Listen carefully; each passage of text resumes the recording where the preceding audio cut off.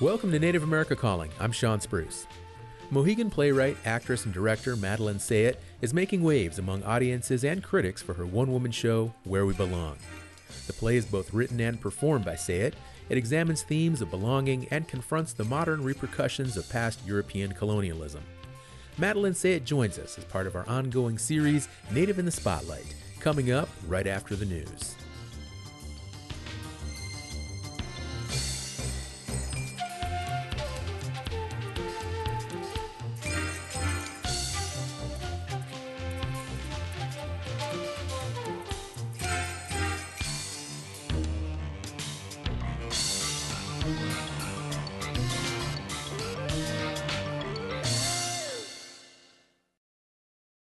This is National Native News. I'm Antonia Gonzalez. The Colville Confederated Tribes are getting some much-needed funding to help expand broadband services on the reservation. Steve Jackson reports. Colville Tribal Business Chairman Jared Michael Erickson says internet access on the Colville Reservation is spotty at best.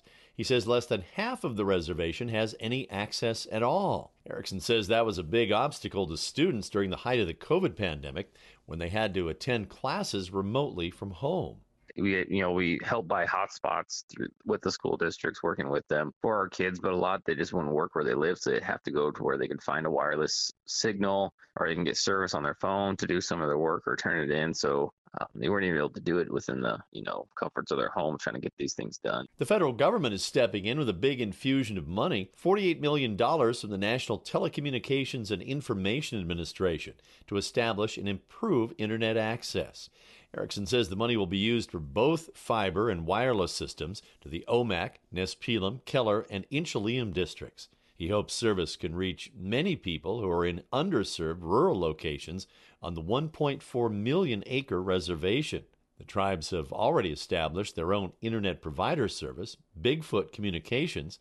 The construction of the new broadband infrastructure will begin as soon as the grant money comes in, which is expected soon. For National Native News, I'm Steve Jackson reporting from Spokane.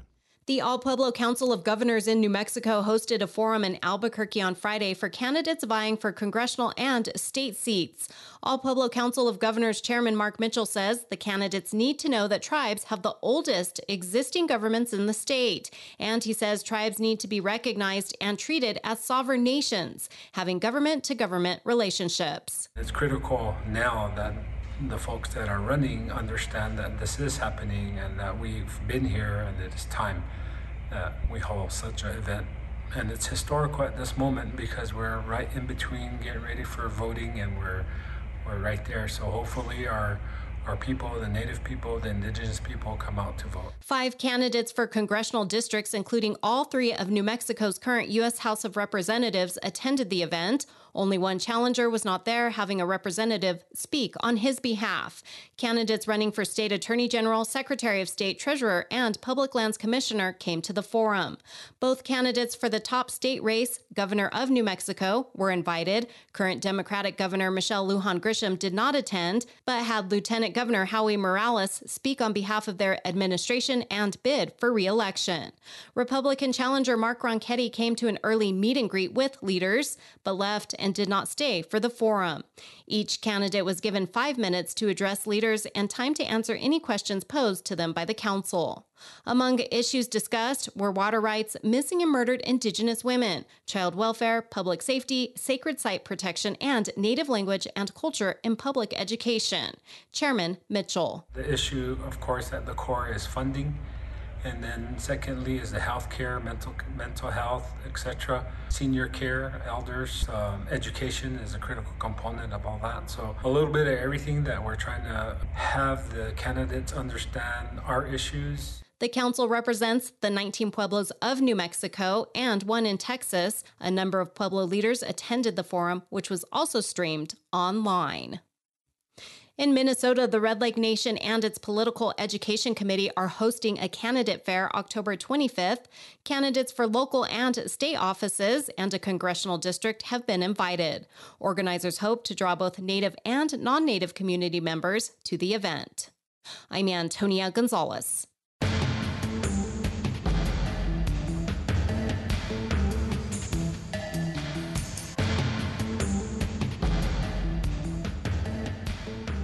National Native News is produced by Koahnic Broadcast Corporation, with funding by the Corporation for Public Broadcasting. Do you know how to help someone having a seizure? Join us for National Epilepsy Awareness Month and become Seizure First Aid certified at epilepsy.com/firstaid or call 1-800-332-1000 today. The Epilepsy Foundation supports this show. Support by BNSF Railway, proudly supporting the nation's economy by moving the goods that feed, supply, and power communities across the country. More at bnsf.com/tribal relations.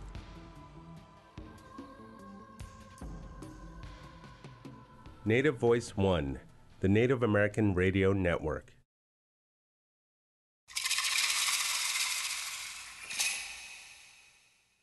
Welcome to Native America Calling. I'm Sean Spruce. Madeline Sayet is an accomplished writer, director, and actress on stage. As a member of the Mohegan tribe, Sayet's work is inspired by both Shakespeare and traditional Mohegan stories. Where We Belong is written and performed solely by Sayet. The play is garnering praise from critics and theatergoers and explores themes of belonging and her own Native identity. She's also the director behind the stage play Flying Bird's Diary, a play about the last fluent Mohegan speaker. Aside from these projects, she's also an assistant professor at Arizona State University, where she teaches contemporary Native theater. Today, Madeline Sayet joins us as a Native in the Spotlight. We'll talk with her about her new and past work, and of course, we want you to join us. If you have a question or comment for Madeline Sayet, please call 1-800-996-2848. That's also 1-800-99-NATIVE, or you can post on our Facebook and Twitter pages. Our Twitter handle is 1-800-99-NATIVE. Where We Belong has been described by the Washington Post as toggling between English and Mohegan with poignancy, a solo performance in which the playwright and star mourns the suppression of her indigenous language and the assimilation that brought about its dormancy. Let's listen now to a trailer for the play. We must all stand in love for the tribe. That is the only way we will survive. But what if we don't? What if in my lifetime we all just fade away? Then you will have to explain that to your ancestors when you face them. My name is Achokais. I am a Mohegan. I study Shakespeare. Most people don't like talking about colonialism as much as they like talking about Shakespeare. Today's story isn't about Shakespeare, though. Today's story is how I became a bird. I need a fresh start. Somewhere I'm not hated for being me. The settlers killed something in our souls when they took our language. I look at my wings, wondering if they'll ever work, wondering if they even know what they are.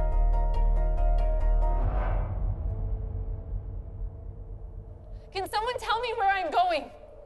They don't care about balance, stability, community, peace. They care about winning. I've been trying to remember a story. A long time ago, our ancestors told it to us.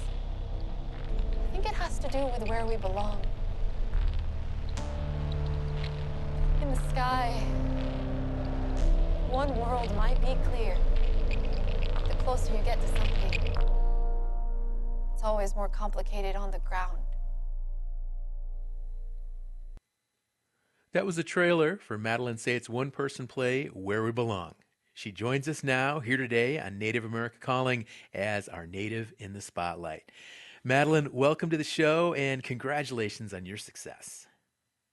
Thanks so much for having me here. Absolutely. And Madeline, please feel free to further introduce yourself if you'd like.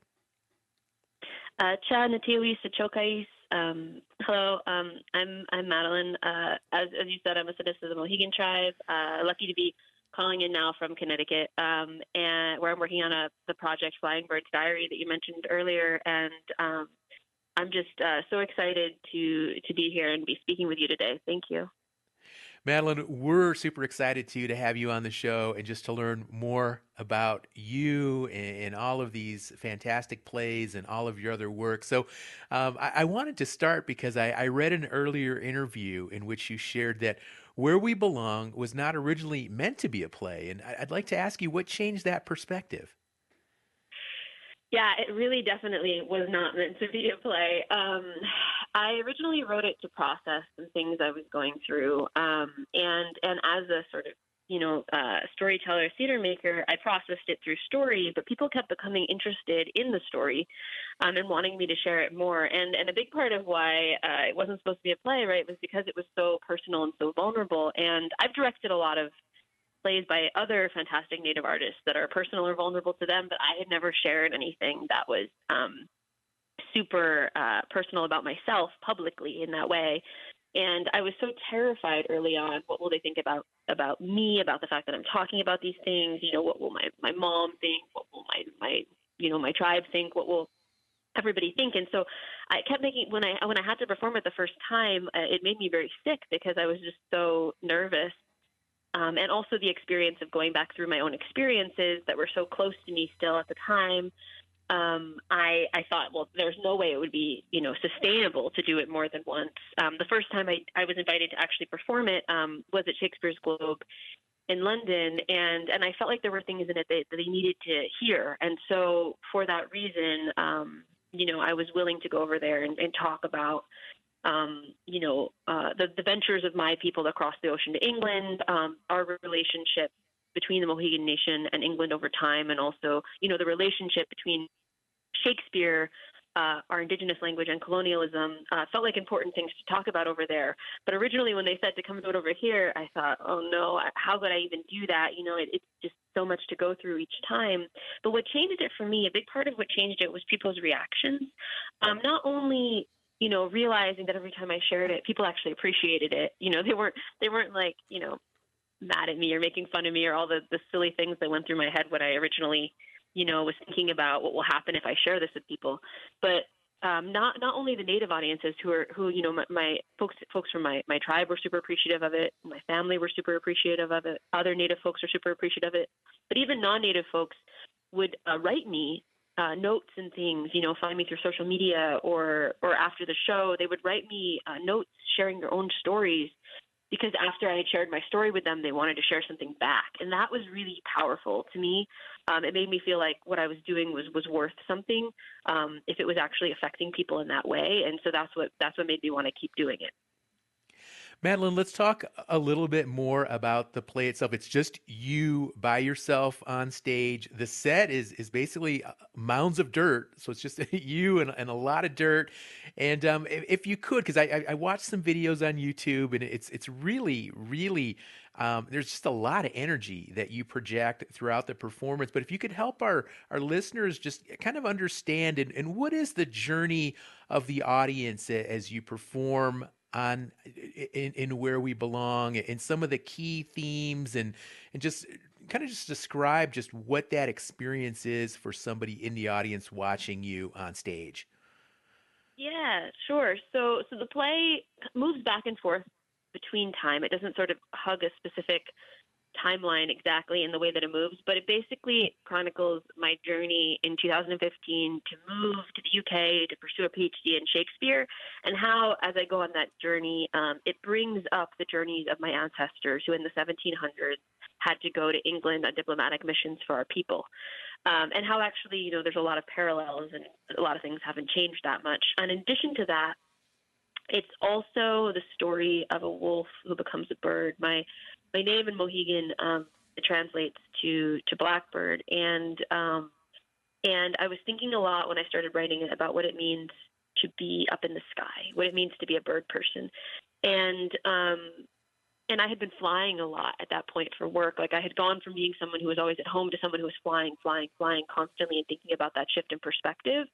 And so a lot of the journey is the journey of me becoming a bird while crossing the ocean. And it goes back and forth through time a lot to sort of make sense out of that journey, using family anecdotes and, little moments throughout my life.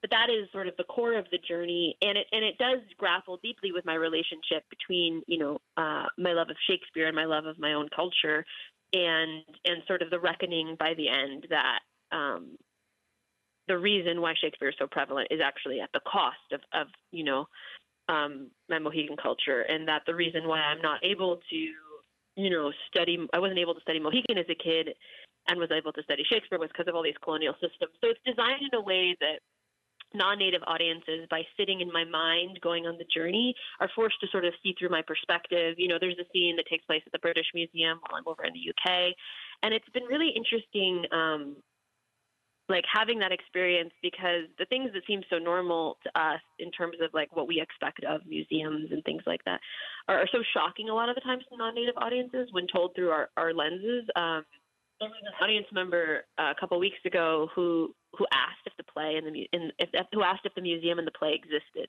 and I just remember that being particularly like interesting as a question, because they couldn't fathom that there were these institutions that steal our relations and then don't give them back, because they had never thought about museums in that way before. And it was like, yes, of course, that museum is a very real place. It's a very famous museum. But that's really what the play is doing. It's me up there, making awkward jokes about colonialism for some of it, but also, going on this journey and really taking the audience with me on this very personal journey through my own life. I want to definitely get into your background and your passion for Shakespeare, and I think what really stands out to me is just from hearing you talk now and from watching what I've watched of the play is that you're critical of the colonial legacy, and that in many ways is embodied by Shakespeare, but yet at the same time I can tell that you have tremendous respect for his writing and his genius.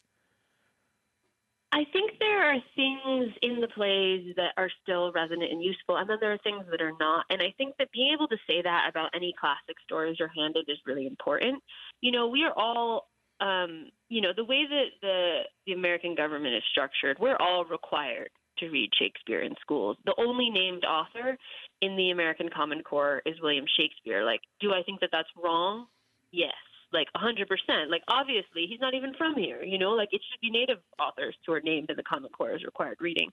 But because we are required to absorb him, I feel like for me, it's important to then think about what could this mean beyond what's expected of it, right? Like for me as a kid reading it, I pictured our own worlds. I pictured the parallels between that and my culture. I pictured ways of imagining it that made sense to me. And I think that permission is really important if we're going to be absorbing these texts. Like, we should have the freedom to be able to reinterpret and adapt and imagine them in our own ways.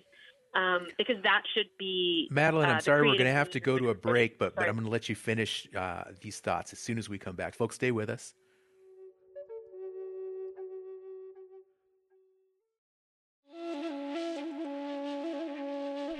Many Native athletes dream of getting signed to a college sports team.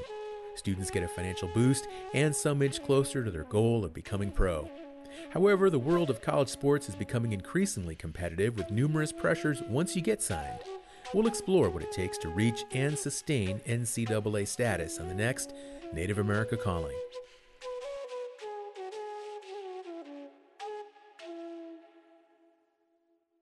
Close to half of American adults have high blood pressure. Of those, about 75% don't have it controlled. Singer, songwriter, and actor Naturi Naughton is teaming up with the support of the American Heart Association to raise awareness of high blood pressure. You can join us in the Get Down with Your Blood Pressure dance movement. It's inspired by the 4 simple steps to self-monitoring blood pressure. Get it, slip it, cuff it, check it. Info about the dance at American_Heart on Instagram.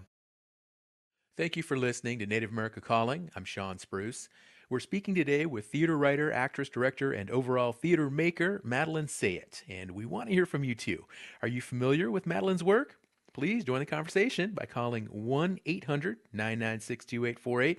That's also 1-800-99-NATIVE. Our phone lines are open. Our producers are standing by, so please give us a call. And if you have a question for Madeline, she's here. She's happy to answer any of our questions or respond to comments from our guest today. And Madeline, I'm sorry, that was a quick break we had to go to there a minute ago. But before we broke, you were talking about your background in Shakespeare, and as a child or as a young student reading Shakespeare and imagining some of these plays in Native American settings. And I think what's interesting is, Shakespeare died in 1616. It was only a few decades after the British had begun colonizing in America. And Shakespeare actually referenced indigenous peoples in some of his work. Specifically, I'm thinking of The Tempest. There's an indigenous character in The Tempest. And I understand you actually directed a version of The Tempest and built upon that indigenous character. Can you talk about that? Sure. So actually the first play I ever directed, right, and this actually is, in my piece where I talk about my relationship to it, this is an early point in that, but the first piece I ever directed was a Mohegan reimagining of The Tempest, where we looked at the indigenous characters as being from here and their language as being of here, and it was centered on the question of what would happen if the quote-unquote indigenous character within that play could get his language back, and what would that journey be like as he moved toward freedom, his language came back too. At that time, there wasn't native theater being produced everywhere the way that there is now, back when I directed that first production. And so I was desperately trying to find a way to tell a story that had meaning to me using the tools that were handed to me and thinking about Shakespeare's language in that way. So that original production, it really centered around like, what if this was a story of here as opposed to of a story of somewhere else? Like now, I wouldn't make those same choices because I have a different set of critical tools around that text and what I think it means now. But there has been an incredibly strong legacy of indigenous adaptations, reimaginings, and translations of Shakespeare's plays.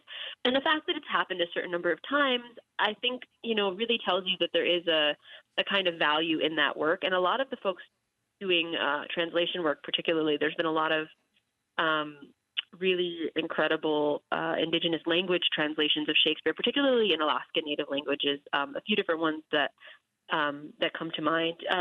But those projects, those are what actually makes it exciting to me, because I'm not interested in Shakespeare the man as I am interested in the way that the work gets reinterpreted and reinterpreted and reinterpreted over time, and what that means for the different periods of time in which it exists. And I think the fact that it's being questioned and grappled with so deeply now, both by Native folks, but there's also, I feel like there's a tradition right now too evolving of Native adaptations of all sorts of Western classics. In addition to Shakespeare, Vera Starbard alone has made a Tlingit Christmas Carol and a Native Pride and Prejudice adaptation now that are both fantastic. So there really is a body of work coming from lots of Native artists around this. But yeah, that very first production of The Tempest that I directed was how I entered into directing, was this thing of like, hey, I see something here someone else doesn't see. Let me tell my story through this text. And in that, the Caliban character was Mohegan, and the Ariel character was a flock of blackbirds. And the idea was that it was centered in my homeland, and it had a prologue in Mohegan at the time, because the idea was we were setting it up as a story of something that happened long ago, because at the end of that play, the settlers leave the island. And so my thinking was, okay, well, what if this was something that happened and then the settlers never stayed? So I was really, imagining it through my own lens at that time. Well, now let's talk more about Where We Belong. In a one-person play, it's got to be challenging. That's just you up there on stage. Like I mentioned earlier, there's not a lot in terms of set decorations or costumes. It's pretty much just you, but you've got a team behind you, right? It's not just you doing the whole show. I mean, I would imagine there's folks that help you with it. Tell us about that. Yeah. So yeah, it's yeah, exactly. There's never really such thing as a solo show, right? Because you always have a creative team and designers and all of that. And there's a team that tours with me. But in terms of on stage, yeah, it is just me. Off stage, we have a costume designer, Asa Benali, who I've worked with a lot, who's fantastic. And then there's a director and a production designer and a sound designer and all of that, sound designer and composer, because the music is really scored to me. Eric Schilke made this really specific composition to score to my emotions to help keep people more access. But on stage, it is me, but it doesn't. Interesting. It doesn't always feel as much like a solo show, I think, because of the fact that I'm there storytelling with the audience, but also because I bring my ancestors with me on the journey, and they show up as characters. And so that relationship also makes it not feel quite as much like one person alone, as I'm not really up there alone, but also the audience is watching me constantly engaging with other folks and other spirits who come with me on my journey. It is difficult. So prior to this production, I was a director predominantly, a director and a playwright a bit, but predominantly a director. So I was used to working with large groups of other Native artists and never needing to feel alone, which actually is a big difficulty too, right? Is just finishing the show. There's no other cast members, and you're kind of like, okay, have a good night, be yourself, you know. It's very different than like working with large groups of people all the time. So it's been hard sometimes, because sometimes, you know, the audience, maybe there's no other Native folks there that night. Maybe they don't fully get it. You know, it can be difficult, but it's been a real learning experience. You know, I'm constantly, you know, trying to take care of my physical health a lot more, because, you know, one little injury, if you have to do the same thing every single day, Right. repeating movements, you injure your back, and everything becomes a big deal. It's like, no.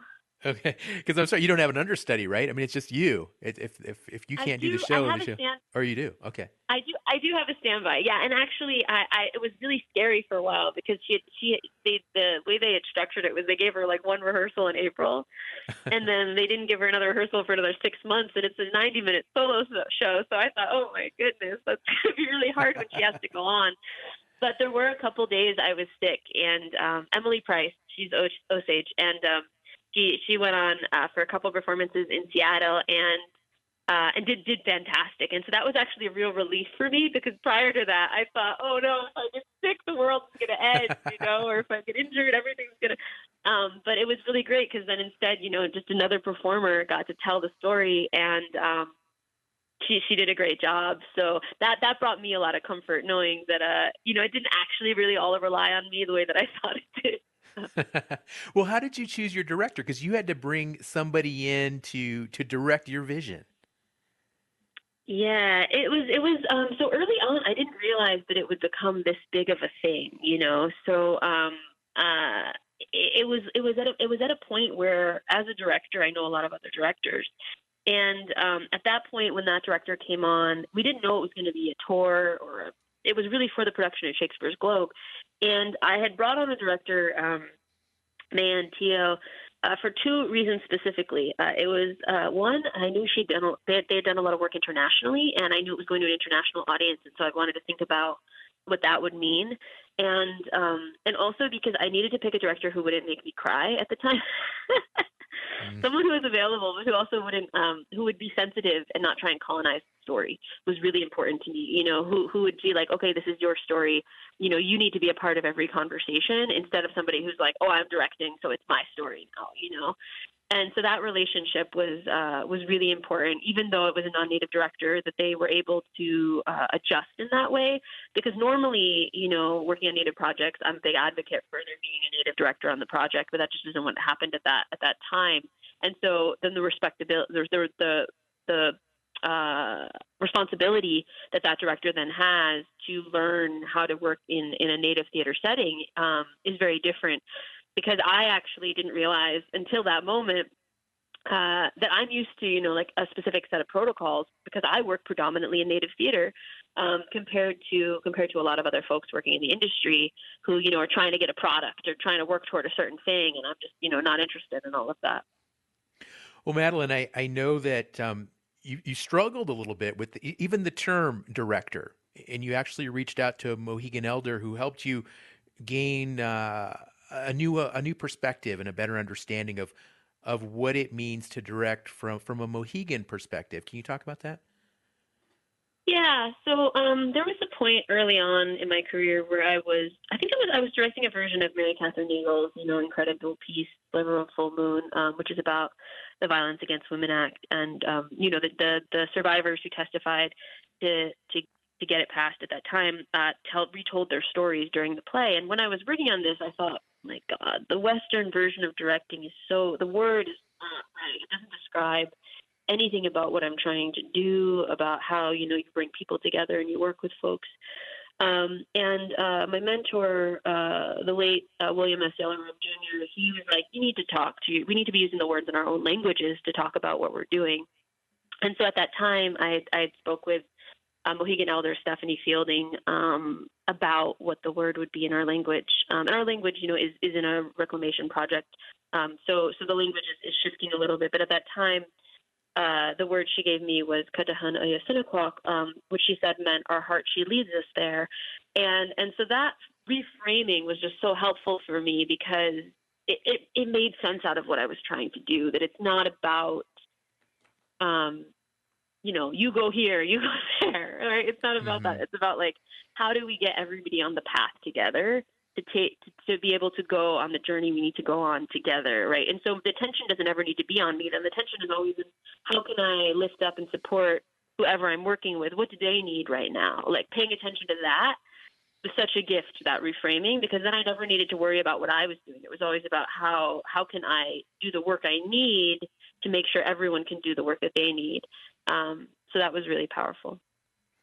Folks, if you'd like to get in on our conversation today with Madeline Sayet, please give us a call, 1-800-996-2848. We're learning all about Madeline's work today. She's a Mohegan playwright, an artist, a theater maker, and she's got a play that's out now. It's called Where We Belong, and we're learning all about just what went into that production, what the inspiration was, and how the play actually transpires on stage. And Madeline, I read that you require theaters where you perform to agree to an accountability rider. And whenever I hear about performers and writers, I immediately think about big bowls with no green M&Ms and things like that. So tell us more about what you expect from theaters that you partner with. Yeah, I should have done the M&M thing. That probably honestly would have been easier. No, So I was really concerned when they said my show was going to go on tour, because all I could think was the idea of it going on, it just sounded so colonial. Why is it's one Mohegan story? Why am I going to tell my Mohegan story? All these other places, they should be telling the stories of those places. There should be people from those places telling their stories in those spaces. So I really was not into this idea, and then I realized if this is going to be the first Native play in those spaces, then that can only happen if I can require them to do these other things, right? If I can require they have an event with a local Native writer's work being presented, so that they're building those relationships, that they have an event or some sort of action around language revitalization of the place that they're in, specifically, so that they're thinking about the language of the place that they're in, not just my language. That they have a community event of some kind where they bring, folks into their space and they welcome them and they begin a dialogue around how they can partner together for the future. Free tickets for all Native folks, because that just seems like a given, because everyone should have free tickets anyway on their land. But also for me as the performer, the play is more powerful and better and easier to perform when there's other Native people there in community with me. So it's really important for a lot of reasons. What are the other things that they agree to do? Oh, they have to, agree to never perform Red Face again in their theater. And a few other things. And I just thought that, okay, if I'm going to do this, what is the baseline? And because these aren't this is sort of what I feel like the baseline, it's like that was the minimum. I probably, if I had thought longer, could have come up with more things, but I thought, in order just to show a basic sense that you care enough that you're not just going to be an unsafe space even to tell this story, right? Let alone that you're going to, do the right things going on to the future. What is the baseline that a theater could agree to? And so, I created this accountability rider just thinking about okay, what I didn't want was for them to just be like, great, we did our Native show and check, and now it's in and now it's out and we did one and yay for us. Right. Just treat it like it was some sad story instead of no, actually, what are the issues in the play that come up? The issues in the play that come up are language. What are you going to do about that, right? The issues in the play that come up are the fact that there's red face going on in theater spaces instead of actual Native stories being told. What are you going to do about that? And so that's sort of why it was created, was because I didn't want them to be able to be like, oh, that's sad, now we're moving on, right? I wanted them to be able to actually have to think about what are they going to do. Yeah. And Madeline, are the theaters receptive? Are they meeting these requirements you have, and are they following up like you're describing? Yeah, it's interesting. So they all have to sign this, and they also agree to do everything before I come and do the show. I think there's been a spectrum of how well they follow it. I think sometimes it depends on the size of the theater staff. Sometimes it depends on whether they already have relationships with Native organizations. Sometimes it depends on how much I've been involved. For the future stuff, we're hiring an additional producer to just monitor the accountability rider because I think it needs more attention than it was being given previously. So everyone's on paper agreed to do it, but non-Native orgs. So they think it's going to be to reach out to speakers of a language and realize how busy they are. They've never, so they're learning as they work through the rider. But all the theaters it's been presented at have at the very least agreed to do it and have been accountable to when I say, hey, you didn't do this step, are you going to do it later? So if they miss something, then they have to figure out how to do it at some point, even if they didn't get it right during the tour being there. Madeline, we're going to have to take another short break here in just another minute. When we come back, I want to talk more about where you've performed the plays, what cities it's been in, where folks can see the play as well. And anybody, if you've got a question, if you've got a comment for today's show, please give us a call, 1-800-996-2848. We're speaking with Madeline Sayet, a Mohegan playwright, and she's got a strong background in Shakespeare and a reinterpretive view of how Shakespeare can be performed and presented by Native American people. And we'd love to hear your thoughts on that. What do you think of Shakespeare? You think Shakespeare is something that Native people should read and reinterpret?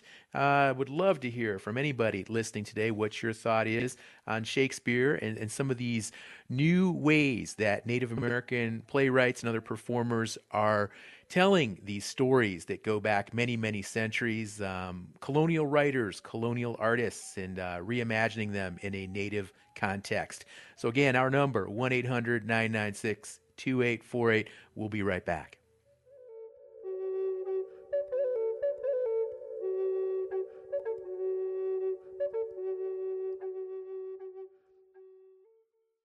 Did you know more than 51,000 Native and Indigenous people are living with epilepsy in the United States? Epilepsy is a neurological disorder that causes recurring, sudden, unprovoked surges of abnormal electrical activity in the brain. Call 1-800-332-1000 to get information and resources. Help someone you know by learning seizure first aid at epilepsy.com/first-aid. The Epilepsy Foundation supports this show. You're listening to Native America Calling. I'm Sean Spruce. Still time to join our conversation with Madeline Sayet. Join us by calling 1-800-996-2848. You can also post on our social media. Our Twitter handle is 1-800-99-Native. Madeline, let's talk more about where the play has been performed. What cities has the play been performed in, and where else do you plan to go? Yeah, so it's been in Philly, Chicago, at Hudson Valley, and most recently in Seattle. And it's been really, really incredible. The Native turnout each place has been really, really super wonderful. I really appreciate all of both the individuals and the community organizations that have supported it in each location. It's going next to New York City, which is a big deal because there really hasn't been very much Native representation on major stages there. Huge downtown theater scene, lots of, Native theaters. But in terms of like those big Broadway, off-Broadway spaces, not a lot of representation.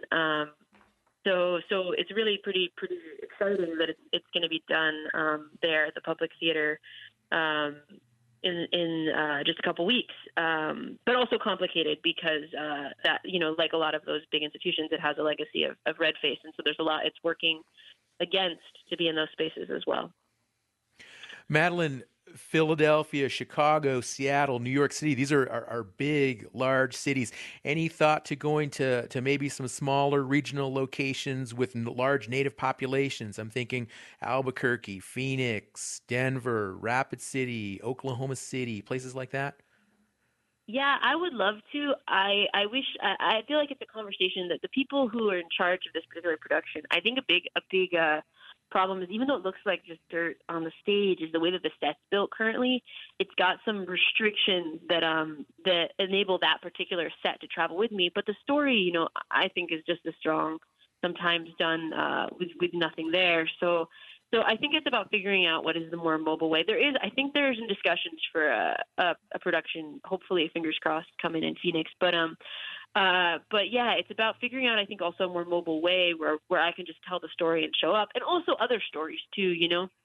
This story, the more that we've had like more positive representation in the media, the more I'm like, okay, what's the next thing? Like I feel like I wrote this in 2018. I feel like if I was going to write something right now, that it'd be super different, probably a lot funnier. I feel like there's just a lot of barriers that have been broken down between then and now that are also really exciting. So yeah, I hope it goes to places with more Native audiences. I'm excited to do in New York because of being a Northeastern person and how little representation we have in the Northeast. It feels really important to be in some of those spaces for that reason. But I really do feel that Seattle was really indicative of, oh, right, this is what it would be like if lots of Native folks showed up, because there were some performances where you could just feel the space was so much more vibrant because you were able to have these big Native communities showing up. So that would really definitely be the hope at some point. Madeline, can the play be streamed? No, technically it can't be streamed, but there's a filmed adaptation that is actually really good. It's just that it's held up. I think I have to try and petition Actors Equity to lessen their rules on it, because basically they were letting people do things in the pandemic on certain contracts when everything was shut down with theaters. That then the rules changed when everything reopened, and so there's this really great film adaptation of it that hopefully will become available. But I've got to figure out what the logistics are of getting it back to the people. Okay. We've got a caller on the line right now, Ray, listening in Farmington, New Mexico. Ray, hello. Hello. Yeah, thanks for taking my call. I just have a basic question. So I just heard bits and pieces of it. I was doing other things. So you guys might have gone over it. My question is, does she work with the only out east somewhere, or can she come to the Southwest if someone has an idea, a Native thing play or something like that, something to that effect. So thanks for that was my question. Okay, yeah. Thank you, Ray. Yeah, and Madeline did address that a little bit, but Madeline, perhaps maybe expand on that a little bit. Here's Ray up in Four Corners in New Mexico, and I'm just thinking about, there's a lot of, community theaters and places like that, smaller markets, smaller venues, perhaps in the Southwest and other parts of Native America. And what would it take to, you mentioned the set and some of those challenges like that, but obviously there's folks that are interested in getting your play in more markets in Native America. So maybe expand on that a little bit, Madeline. Yeah, I think also it sounded like part of Ray's question was also just in general and working on things if somebody has an idea for something. So traditionally within my career, I've worked all over the place because I've worked with so many different other Native folks on their projects. I'm actually based in Phoenix now, so because I'm an assistant professor at ASU, so definitely much more easy for me to work on things in the Southwest now than it was before.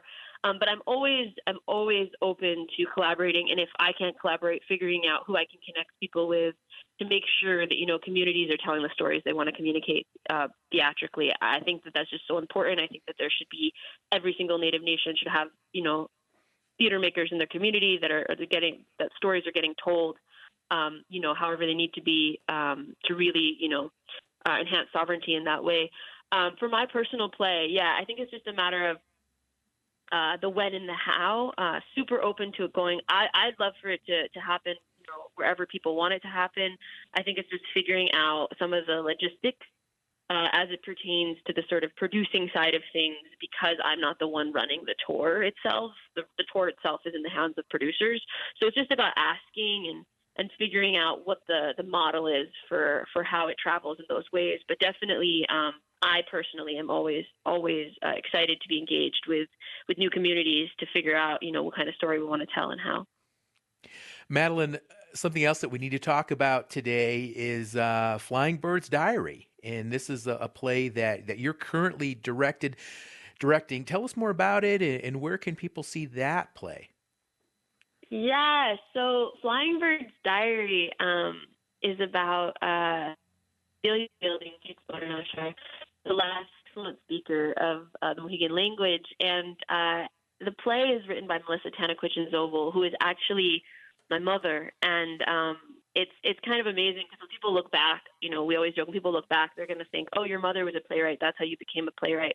But no, I was a playwright. And then she saw I was playwriting and she was like, oh, it can't be that hard then, So she became a playwright after me, even though she was already a writer. And so this is really exciting because we're doing it at Long Wharf in New Haven this week. And it's so rare that a major Connecticut, I don't think it's ever happened, that a major Connecticut theatrical institution supports a Connecticut Indigenous story, right? Like, it's so rare that our these major institutions support Native work.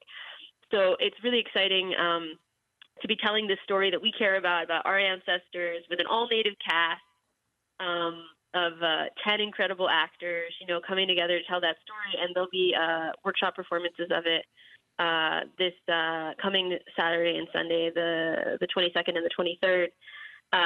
And yeah, I'm super, super excited about that. And then I go right from that to doing Where We Belong at the Public Theater in New York. But really, really powerful story, really important ancestors to be able to honor in this way, telling this story. And Fidelia Fielding, Flying Bird, who the story is about, just recently, her journals in which she wrote the Mohegan language were repatriated. Cornell University just recently gave them back to us. So it's a really powerful moment for that story as well. Well, it sounds really, really interesting, like a really exciting performance, a play. And Madeline, tell us more. You're a teacher, you're a professor there at ASU, you work in Native theater. Tell us a little bit more about how you teach these topics to your students. Yeah, so I'm super excited that in the spring I get to teach contemporary Native drama, because that I feel like is just going to be such a fun class to teach, because I get to think about, instead of, some literary courses are like, how do we synthesize this down to one thing? Instead I get to think about, how do I make sure they understand that there's such a broad spectrum to this work? So how do I, get to not only introduce them to Native writers from many different nations, but also many different genres. Even Flying Bird's Diary is so different from so many other things because it's a Victorian Native play. Like, when non-Natives think about the Victorian era, they never think about Native people, and so it's just interesting, right? Like what are the things that are unexpected? So yeah, I'm really excited to be engaging with students about not only the incredible breadth of work that already exists, but then, for Native students, okay, what are you going to contribute to this? Like, what are you going to write? What kind of story do you want to tell? Because ultimately, that's really what I'm always thinking about is, what are we building for the next generation to keep building forward from? Because the next generation of Native playwrights who I've already even been introduced to are just so incredible and just keep building leaps and bounds beyond what we've already set up for them. I'm really imagining us into the future, not just Indigenous futurisms or things that are, literally imagining us in the future, but just the way they tell stories really breaks down a lot of the things that we, can't see beyond, I think, in our current consciousness. Madeline, you have such a profound perspective on the theater and how Native people are served by the theater, and what we as Native people can do to make the theater more aligned with who we are as people, both historically and culturally. And, there's so much emphasis on Native American art school here in New Mexico and Santa Fe. We have IIA, and there are other really strong art programs. And I'm curious, though, I don't hear a lot. I don't hear as much about like performing arts schools focused specifically for Native people. And it sounds like a lot of what your vision is and a lot of your efforts would be really suitable to a specific Native American performing arts school. Is there something like that already in the works? Maybe I'm just misinformed, or is there momentum, or is that on anybody's radar in the future? It's the dream. We talk about it a lot. It's funny. Yeah, there's a lot of other Native theater artists where we talk about that a lot. Someone ends up a program and it's like, oh, all the difficulties they're confronting would be solved if that had only been, a Native-centered theater program. I think there might be something that works I don't know about. I do also serve as there's a mini program at Yale called the Yale Indigenous Performing Arts Program that does offer like mini programming, for Native students at Yale around that, but it's not actually like a full-fledged training program in any way, shape, or form. And I really do feel like what you're describing is really like, if I could have any job, it'd be like director of the Indigenous Performing, like that would be it, because so much of what I think about is the power of story medicine, is understanding that we always understood as Native people, the power of storytelling and what it was for. And actually a big part of the harm of why we haven't been in these major theater spaces is one, because they've been keeping us out, but also because they were so actively used to hurt us.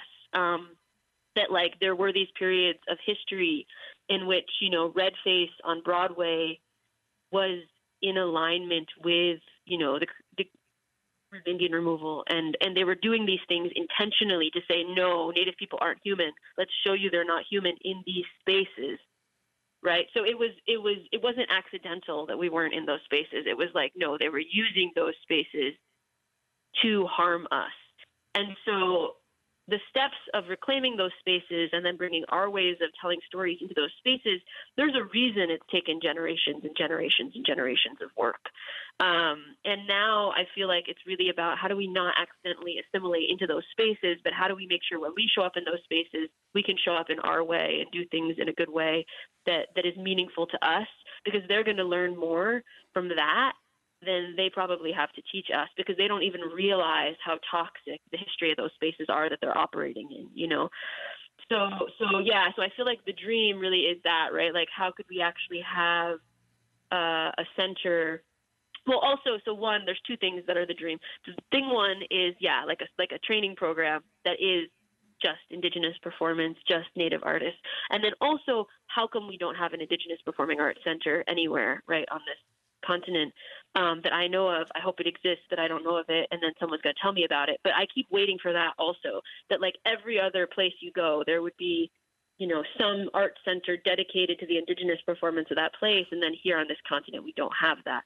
So those are the two things that I really think could be really transformational for how we move forward in an even bigger way. I've always thought a possible venue for something like that could be at Haskell in Lawrence, Kansas, because they have that historic theater there on campus and a long legacy of performance arts and plays and things like that. Just saying there, just saying. Well, Madeline, unfortunately, we are running down on the hour here, but where can our listeners go to learn more about Where We Belong, Flying Bird's Diary, and just you and your career? Yeah, so real quick, Haskell actually was one of the foundational organizations when it came to indigenizing Shakespeare, both as a school and in the arts, if anyone ever wants to look into that. But also, for me and for my career, you can always just go to my website, which is just www.madelinesayet.com is probably easiest. I try and keep it pretty up to date with what's going on in my life and my career. Otherwise, Long Wharf Theater is where Flying Bird's Diary will be this week, and then the Public Theater will be hosting Where We Belong. And as always, all tickets to Where We Belong for Native people are free. The code, I think, for free Native tickets for that is WWB invite. And then there's a special all Indigenous only audience performance on November 6th. The code for that is WWB Belong. But you can always find that information out on social media. Well, Madeline, I want to thank you again for joining us today. It's been a wonderful conversation. I've really enjoyed learning more about your career and all of your perspectives, especially your thoughts on Shakespeare and us as Native American people reinterpreting some of these ancient stories that for so long have not had Native American perspectives introduced into them. So we have reached the end of the hour. And again, thank you, Madeline Sayet, for sharing this time with us and a thoughtful and inspirational conversation about your career in Native theater. Join us again here on Native America Calling tomorrow as we talk about what it takes to be a college athlete. Until then, I'm Sean Spruce. Thank you for listening. Support for the renovated Anchorage Marriott downtown, 1 block from the Denina Convention Center, close to restaurants and shopping. Reservations are being taken at 800-228-9290. A special rate is available for those attending AFN. There's no reason to let uncertainty about the election process keep you from voting. That's why AARP created state-specific comprehensive election guides. Learn more at aarp.org/election guides. AARP supports this show. Domestic violence biyunak nakungitchuk. Contact Illuminati Indian Healthcare Provider. Kakulalu 1-800-318-2596. Nakakay sa kangwasi to Illuminati www.healthcare.gov/setlist-number domestic violence. Ilichurip sa Illuminati tamna domestic abuse violence. Kanyakalu tamna kaidene healthcare and healthcare service kunin.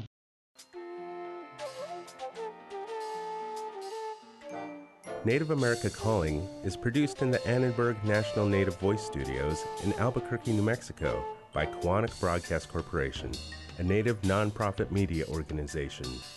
Funding is provided by the Corporation for Public Broadcasting with support from the Public Radio Satellite Service. Music is by Brent Michael Davids. Native Voice One, the Native American Radio Network.